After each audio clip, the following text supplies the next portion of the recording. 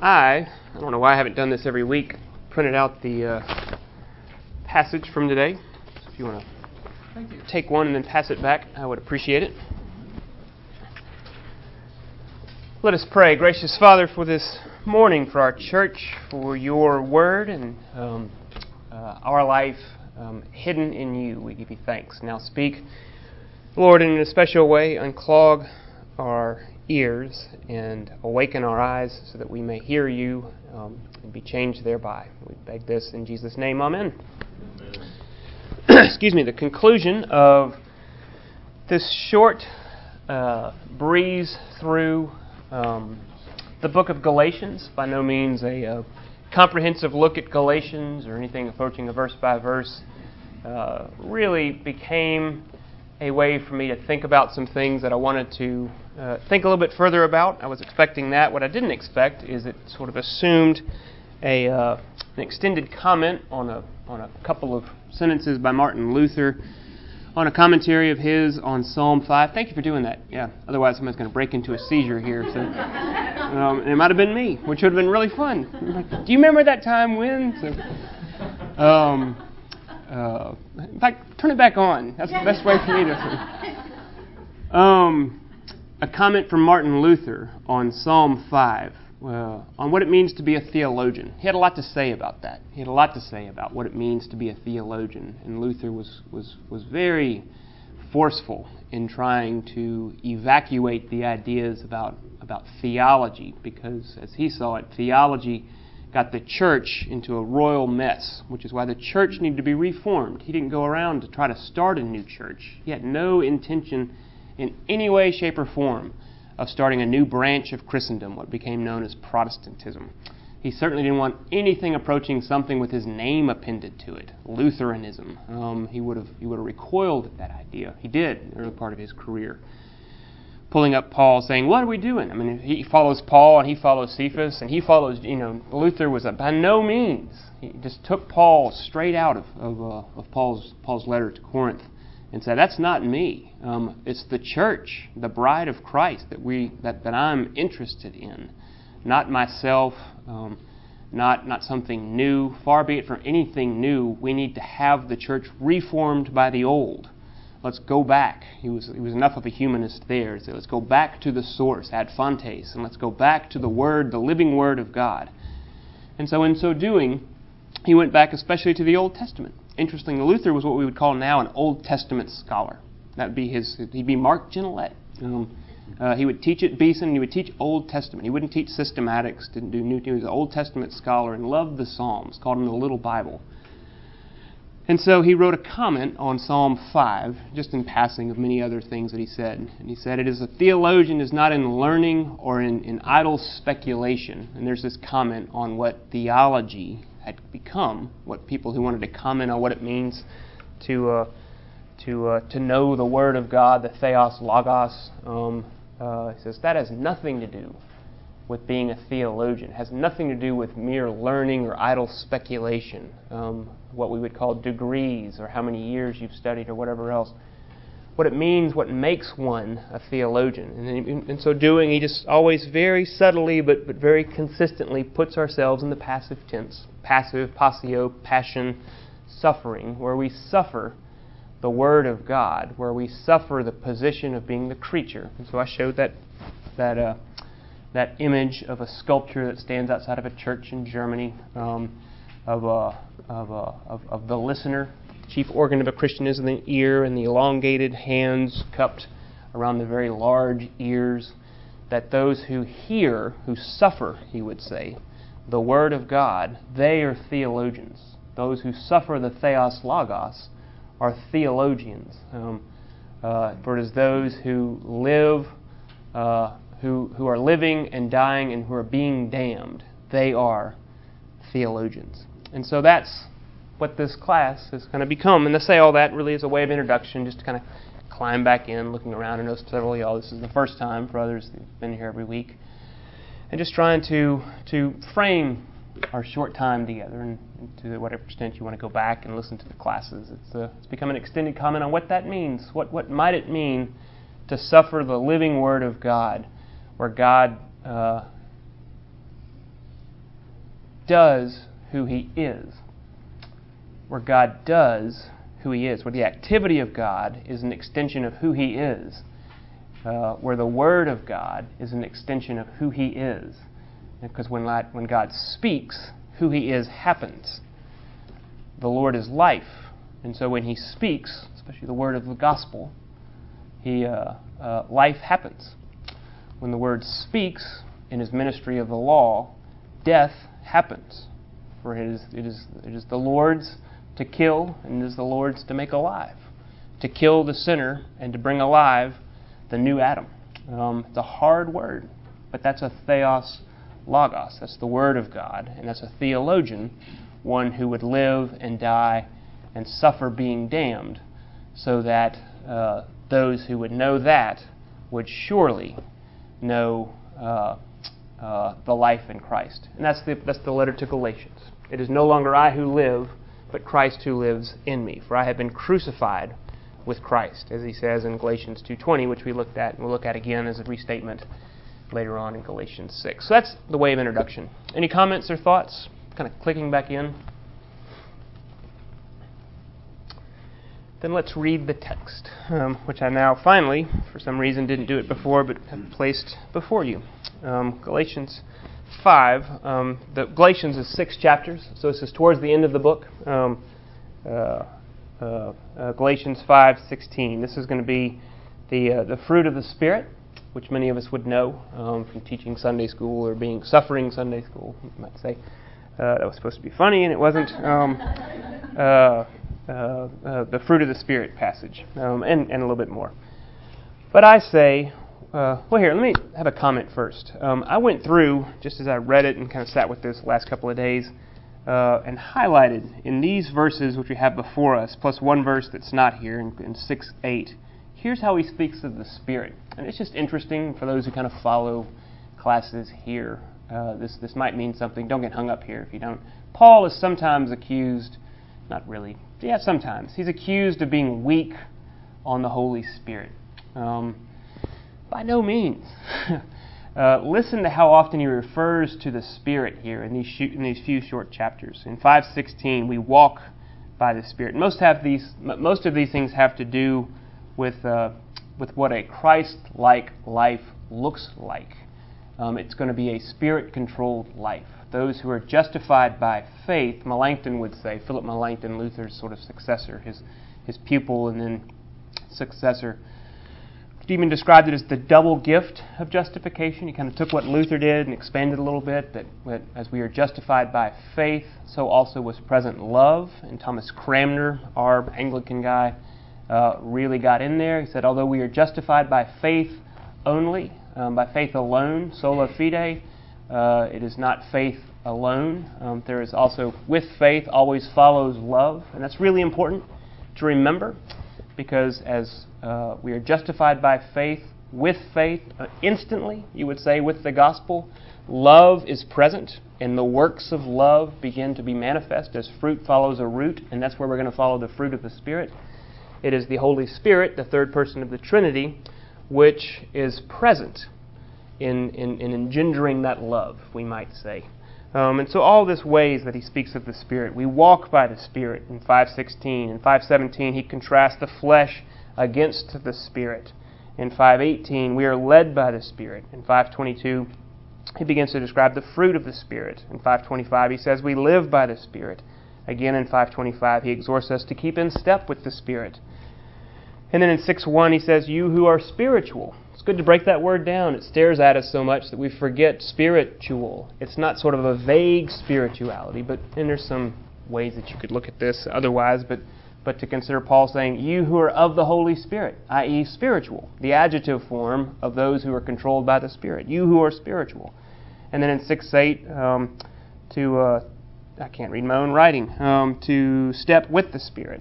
The Spirit permeates Paul's thought. So I say all that because listen now to the Theos Logos, to the Word of God, and listen to the Holy Spirit as intertwined. Remember, the Trinity has no jealousy. And we are Christocentric. We are Christ-centered. For it is Christ's death and resurrection which makes us Christians. the Trinity is not jealous. The Holy Spirit's not jealous that Christ gets all the good lines or something like that, that He gets all the airplay.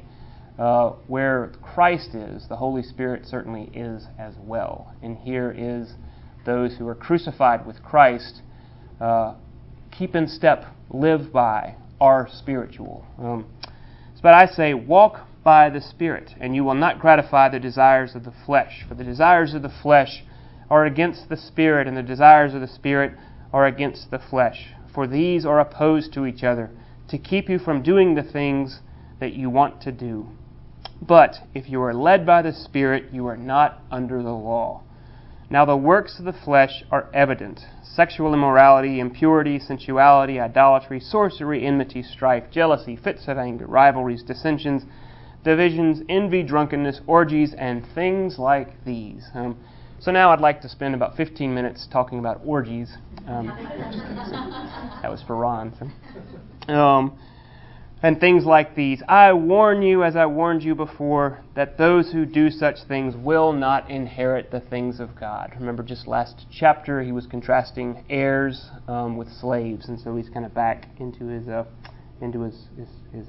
letter. But the fruit of the Spirit, contrasted to the works of the flesh, but the fruit of the Spirit is love, joy, and fruit. Singular, by the way. John Harper taught me this, emphasized it. The fruit of the Spirit is. Fruit is. Not the fruits are. You don't separate these things. The fruit within the apple are all these things. It is one fruit with a gracious melange of color, of flavor. But the fruit of the Spirit is love, joy, peace, patience, kindness, goodness, faithfulness, gentleness, self-control. Against such things there is no law. And those who belong to Christ Jesus have crucified the flesh with its passions and desires. If we live by the Spirit, let us also keep in step with the Spirit. Let us not become conceited, provoking one another, envying one another. Brothers, if anyone is caught, overtaken in any transgression, you who are spiritual should restore him in a spirit of gentleness. Keep watch on yourself, lest you too be tempted. Bear one another's burdens, and so fulfill the law of Christ. A very arresting phrase. And so fulfill the law of Christ. For if anyone thinks he is something when he is nothing, he deceives himself. But let each remember, you are drunk. Who has bewitched you? He's back into that vein. If anyone thinks he is something when he is nothing, he deceives himself. But let each one test his own work, and then his reason to boast will be in himself alone and not in his neighbor. For each will have to bear his own load. And then skipping down a few verses, but far be it from me to boast except in the cross of our Lord Jesus Christ, by which the world has been crucified to me and I to the world.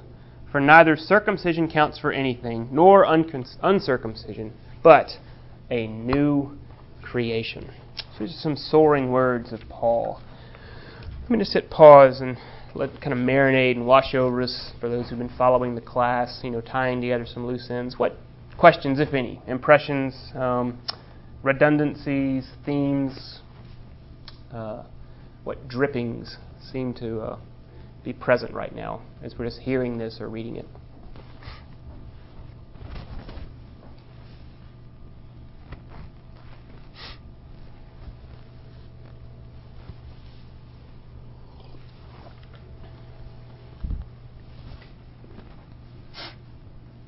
Gil, I thought it was interesting that you mentioned the Holy Spirit's not jealous.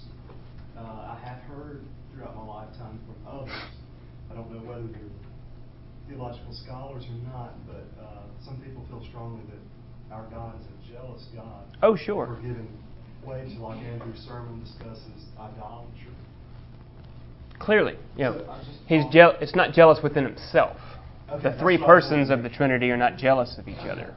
But our God is jealous God, which is interesting. We don't usually think of jealousy as a positive trait. But there it is. God does who He is, and He's a jealous God. What does that mean? You are my people. You will belong to none other. I will have you at any cost.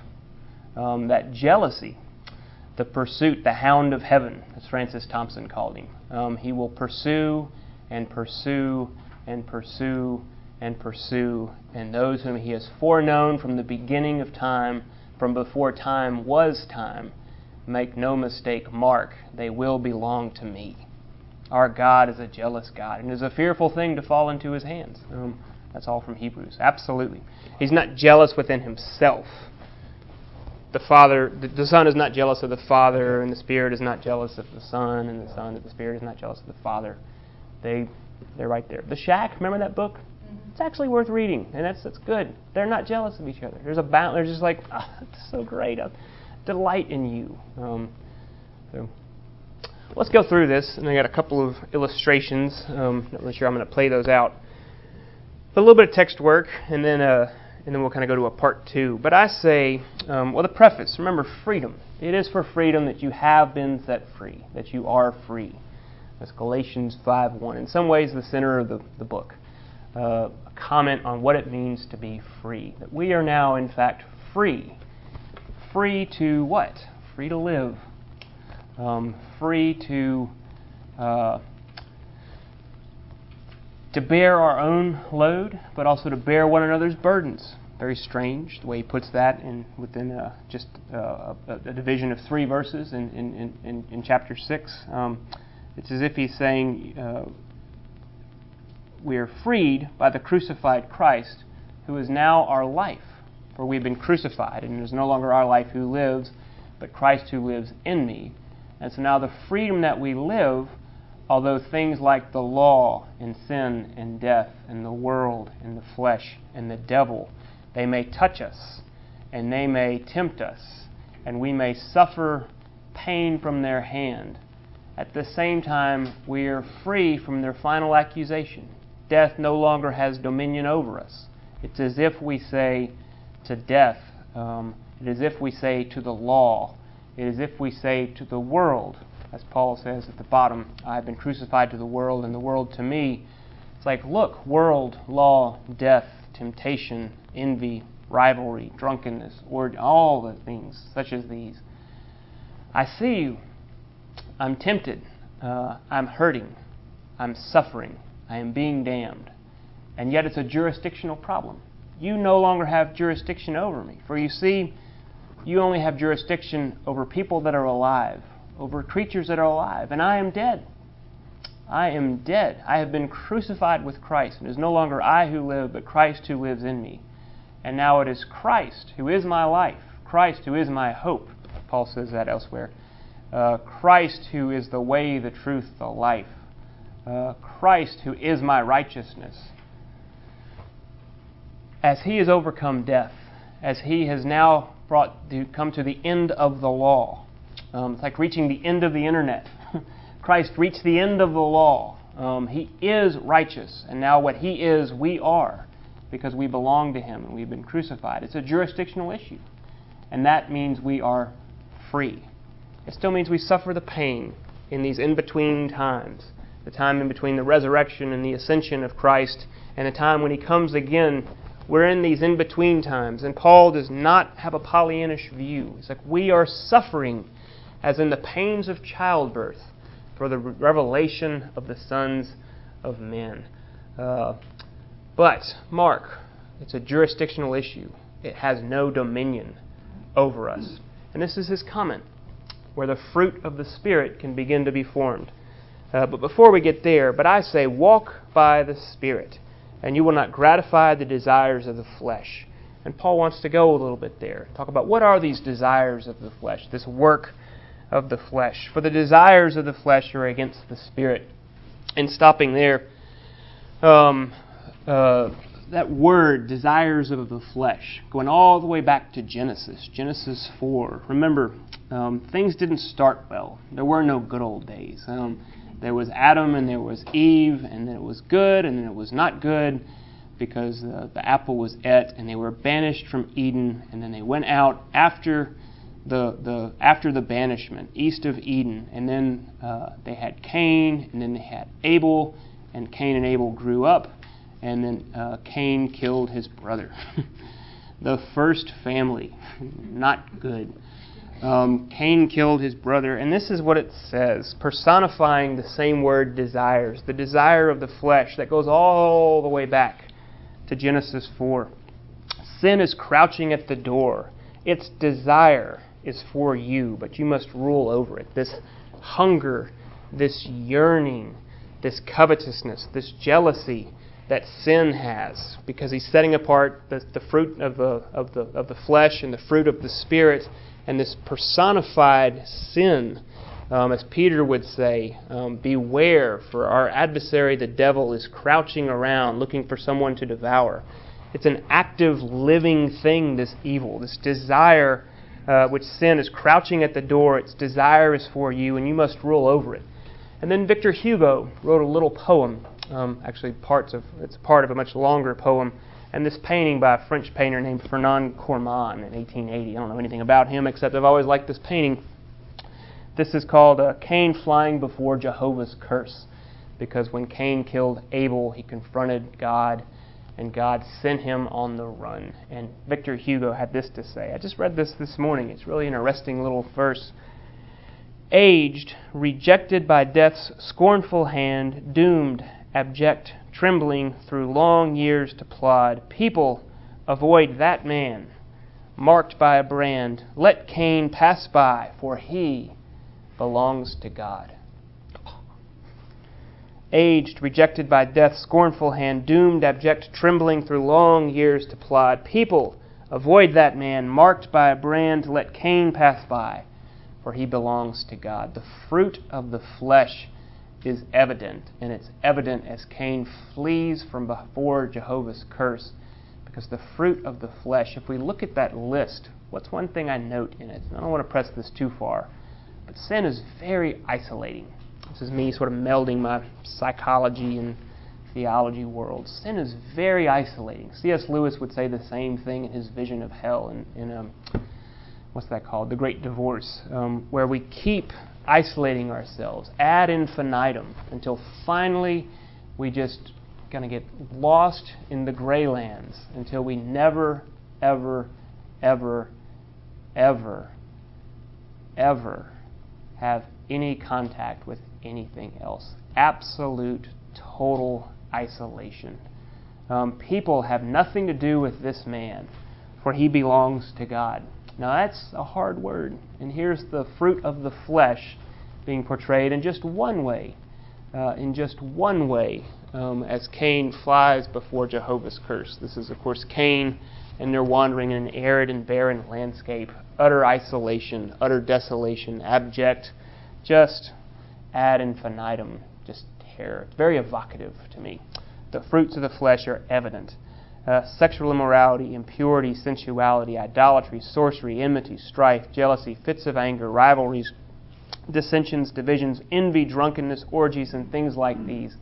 Massively self-centered, person bent in upon themselves, isolating, isolating, isolating. Contrast that to the, I would have had a next slide, to the fruit of the Spirit. Quick comment on that. Let me roll through this quick. Paul, really interesting. What is he doing sort of in his context? He is saying something pretty remarkable against all sort of the pre-biblical figures. Of course, that'd be Greek philosophers like Socrates and Plato and the others and stuff like that. Paul is saying something pretty radical. It's still radical today. He's saying, look, the natural way of things is this. This is not the unnatural. This is the natural. Left to ourselves, we're Cain. Left to ourselves, the fruit of the flesh. For the Spirit is the invasion from the outside. From the inside out, by your fruit you will know them. And it's these sorts of things: sexual immorality, impurity, sensuality, idolatry, sorcery, etc., etc., etc., etc., etc. The pagan moralists, you might say, people who want to tell us how to live absent a conceptualization of God. They would say that, no, left to ourselves, this is an overstatement, of course, but left to ourselves, we're self-correcting. We're going to find ways to connect to each other. The Bible says, not so fast. In fact, by no means. Left to ourselves, we isolate. We serve ourselves. You've got to serve somebody, just like Andrew quoted again, Dylan. We quote him all the time here. I've got another quote of him today. And left to ourselves, you know who I'm going to serve? Me. I'm going to serve myself. I'm going to pursue my own interest. If it benefits you, so much the better, but really, it's all about me. Left to ourselves, natural man serves himself. And again, I pick on Ben Franklin, and I shouldn't, but I do. This is at least the early Ben Franklin. I should read more about him because I do pick on him a lot. Franklin was a Unitarian. What does that mean? It means it's not a Trinitarian. A Trinitarian believes in the Father, Son, and the Holy Spirit. Unitarian would say, well, I believe maybe there's probably a God. But the whole sort of, revealed in Christ with the atonement, trying to reckon for sin, and then the Holy Spirit coming and engendering the love. I'm not going there. Most Unitarians would have something like the watchmaker idea, that something started and then it kind of set the world in motion, and now it's up to us because naturally we're going to be okay. That was certainly Ben Franklin. And so he, when he was 20, even went through and got a piece of his autobiography. He writes this in his autobiography. Now, granted, I think there's probably a little bit of sort of aged wisdom looking back on his much younger self with a little bit of sarcasm and like, can you believe I did that kind of thing? But not completely. He thought he could improve himself because naturally we're tending to go up. And Franklin said this: it was about this time that I conceived the bold and arduous project of arriving at moral perfection. I wished to live without committing any fault at any time. I would conquer all that either natural inclination, custom, or company, so you people, might lead me into. As I knew or thought I knew what was right or wrong, I did not see why I might not always do the one and avoid the other. So knowledge implies ability. But I was soon found that I had undertaken a task of more difficulty than I had imagined. So you think, aha, he's going to be okay. While my care was employed in guarding against one fault, I was often surprised by another. Habit took advantage of inattention. Inclination was sometimes too strong for a reason. I concluded at length, not that, oh, wretched man that I am, who's going to deliver me from this body of death, but I concluded at length, double down. That mere speculative conviction that it was in our interest, utility, to be completely virtuous, and it was not sufficient to prevent our slipping, and that the contrary habits must be broken, good ones acquired and established, before we can have any dependence on a steady, uniform rectitude of conduct. For this purpose, I therefore contrived the following method. So he confronted himself and realized, I thought this would be easy because I knew what I ought to do, but I wasn't doing it. So rather than going with Paul, he just said, so I need to get serious. And he developed an app, basically, is what we would call it now. He developed an app and he graphed this out. He came up with 13 virtues and then ordered out Sunday to Monday 13 virtues, meant he could repeat it 4 times a year, 52 weeks. And once a week, he would concentrate on one of the virtues: temperance, silence. Let me look at what these are. Temperance, silence, order, resolution, frugality, industry, lose no time, the whole, early to bed, early to rise stuff. Sincerity, justice, moderation, cleanliness, tranquility, chastity, and humility. Chastity, I just had a fun word. I learned a new word. Rarely use venery, but for health or offspring, never to dullness, weakness, or the injury of one or another's peace or reputation. Venery, I have to share with y'all, like venereal, like Venus. Rarely use sexual behavior, but for health or offspring, never to dullness until you get sort of, so used to it, it means nothing. Weakness or the injury of another. Laugh. I thought that was funny. So he went through this and tried to go through and concentrate on one a week, so temperance, and he would at the end of the day say, well, how did I do? And he was really especially trying to get temperance worked out. But he would look at all the others and he'd put a dot if, no, I did that. But see, I did pretty good this week on temperance, the one that I was concentrating on. And so by hard work and faithful attention, he thought he could make himself better. And looking back on his life, you know what happened? He said, I'd give myself probably a B+ or an A-. Order was much harder than what I thought. Order is the one that he stumbled on. Otherwise, he thought, I've done pretty well with the rest. I actually made myself more humble. And he said that. And he said, I had to sort of change my language and say like, well, I've sort of apprehended, rather than saying I am more humble, because he realized that I became a bore around other people. So he said all this. So he's a trip. I need to read more about it. So if anybody knows anything else about Ben Franklin, send it to me. I'd love to know. Paul is not Ben Franklin. Paul finds the other way through. So let me find a way out. Isn't Ben Franklin the one that said God helps those who help? He absolutely did. Absolutely did. It's not in the Bible. That is not that's not Proverbs 32, which doesn't exist. That's a fictitious chapter in the Bible. That's Ben Franklin. Wise, certainly, in his own way, but not helpful. I would say, in fact, injurious. So we go through after Ben Franklin. Let me contrast that with Luther, and something that his mentor Johann von Staupitz once told him. Page 336.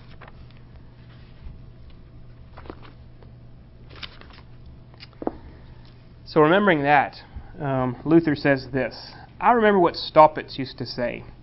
I have vowed unto God 1,000 times that I would become a better man, but I never performed that which I vowed. Hereafter, I will make no such vow. So hear the word freedom. What is he saying? Like Ben Franklin, he said, I vowed 1,000 times. I want to be somebody other than who I am. When I wake up in the morning, the person that I see, that's not who I want to become. I want to be somebody else. And so like Franklin, Staupitz, Luther's confessor, said, I vowed to God 1,000 times I would become a better man, but I never performed that which I vowed. Hereafter I will make no such vow, for I have learned now by experience that I am not able to perform it. Unless therefore God be favorable and merciful unto me for Christ's sake, and grant unto me a blessed and happy hour, when I shall depart out of this miserable life, I shall not be able, with all my vows and all my good deeds, to stand before Him. Thus they must all confess, those who will be saved. For the godly, not trusting in their own righteousness, will say, Lord, if Thou should mark my iniquities, as in this little graph, O Lord, who shall stand? So this reckoning between who I want to be and who I'm not. The desires of the flesh are evident, and I flee in the vein of Cain. Where do we go with this? Quickly, let me run this through. I remember Paul Walker's sermon just a week and a half ago. If y'all came first Thursday, day after Ash Wednesday, we're giving up stuff for Lent. And Paul Walker said, look, I'm not against giving things up for Lent. It might help you. Go ahead, try it. But I remember I wrote when I was a young priest to somebody, and I said, what guidance would you have for me? And the first thing that his mentor, his Staupitz, said to him was, do not give up beer for Lent. Isn't that a great word? He thought, what in the world? And he read on. It says, if you're going to do anything, try something else. Try something real. Because what if you should give it up? Then what? You've actually got a success that you're going to think, I gave up beer for Lent. Go underneath it. If you're going to give something up, try something real. Give up worry. Give up anxiety. Give up flying off the handle, a fit of rage.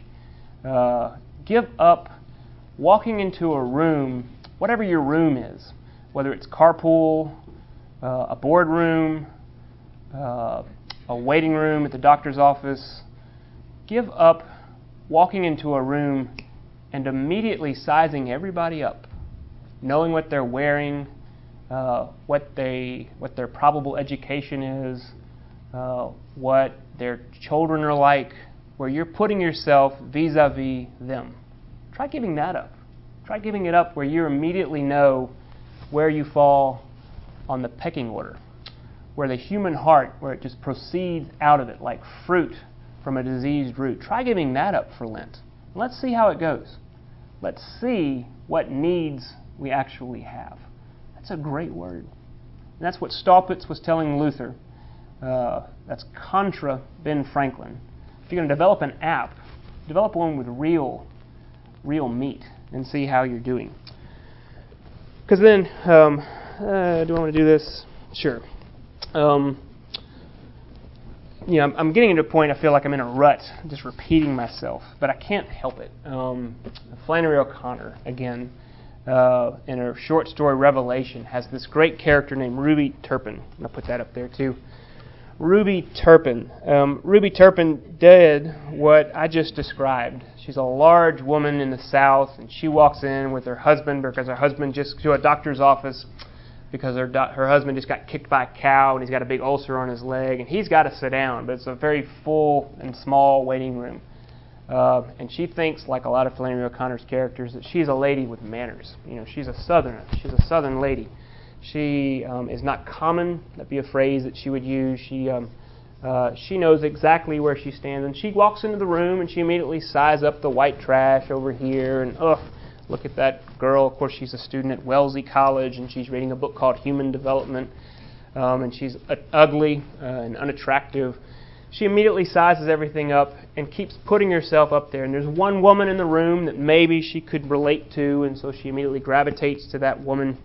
Let me pull this out, because she's going to realize how the fruit of the flesh is evident, but how the fruit of the Spirit manifests itself in a very strange way. Some of the ways that Ruby Turpin was described. Without appearing to, Mrs. Turpin always noticed people's feet. The well-dressed lady had on red and gray suede shoes to match her dress. Miss Turpin had on her black patent leather pumps. The ugly girl had on Girl Scout shoes and heavy socks. The old woman had on tennis shoes, and the white trashy mother had on what appeared to be bedroom slippers, black straw with gold braid threaded through them, exactly what you would have expected her to have on. So she just drips with all this judgment, and she comes into a really high-flying self-righteousness, where she's in fact thanking God that I was not made as such white trash. And she even has these imaginary fantasies. If I wasn't born me, and God said, who would you make me to be? Who would you want to be? Would you want to be white trash or this other sort? I don't want to be either one of those, Lord. I want to be just who I am, because I'm your special one. And she just goes through all this way. And then the Wellesley student throws a book at her, hits her square in the head, and she falls down on the floor. And then she says, go back to hell, go back to where you came from, go back to hell, you old fat warthog. You warthog from hell, that's what she says. Let me see if I can find the, it's a good one. Where's the revelation? This is where I wasn't, there it is. All at once, her vision, revelation. Being able to see, this is how I'm going to wrap up the series. Remember, who has bewitched you? Who has bewitched you? Why are you so drunk? Church, Galatia, I was just among you. Remember, I preached Christ crucified to you so vividly. For I resolved to know nothing when I was among you except Christ and Him crucified, that you could see Him. You knew His finished work and the freedom that you had thereby. Who has bewitched you? Who made you drink the strong drink so that you were drunk, so that you could not see, so that you could not hear, so that you did not know what was true and what was false? For these people that came in among you and preached this false, quote, gospel, which is no gospel at all, you've begun to drink that Kool-Aid, and now you are drunk. And He's calling them back.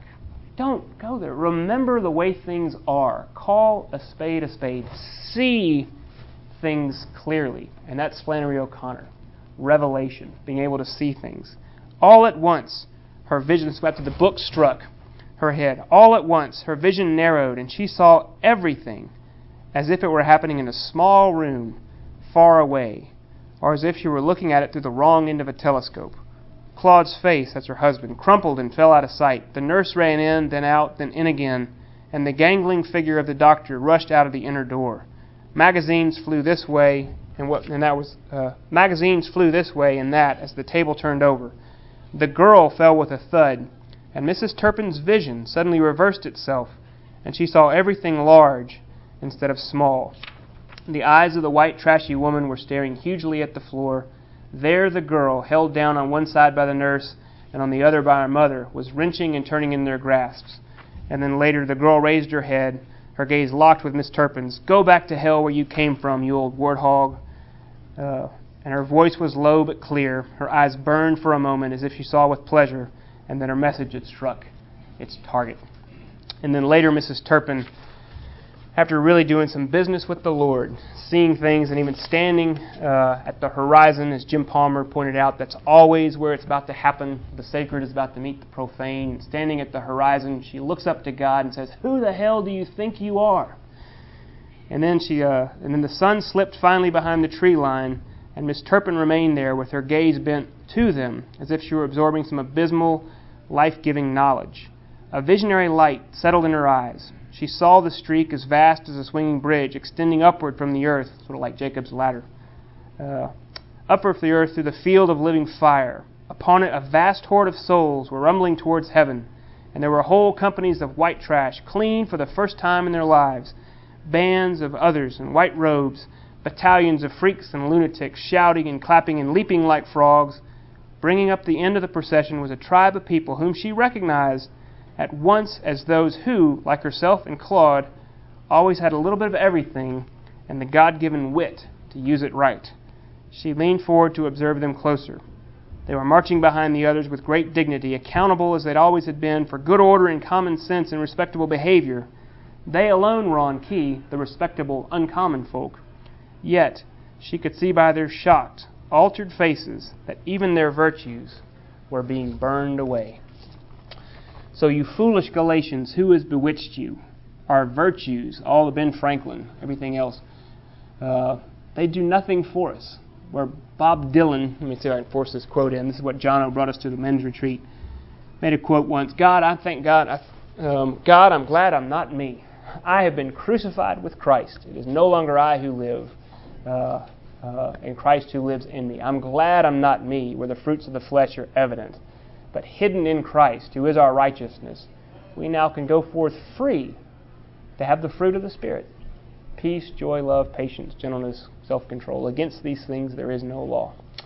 So I got to stop. Another point, we'll figure out how to live life knowing that, and it still hurts.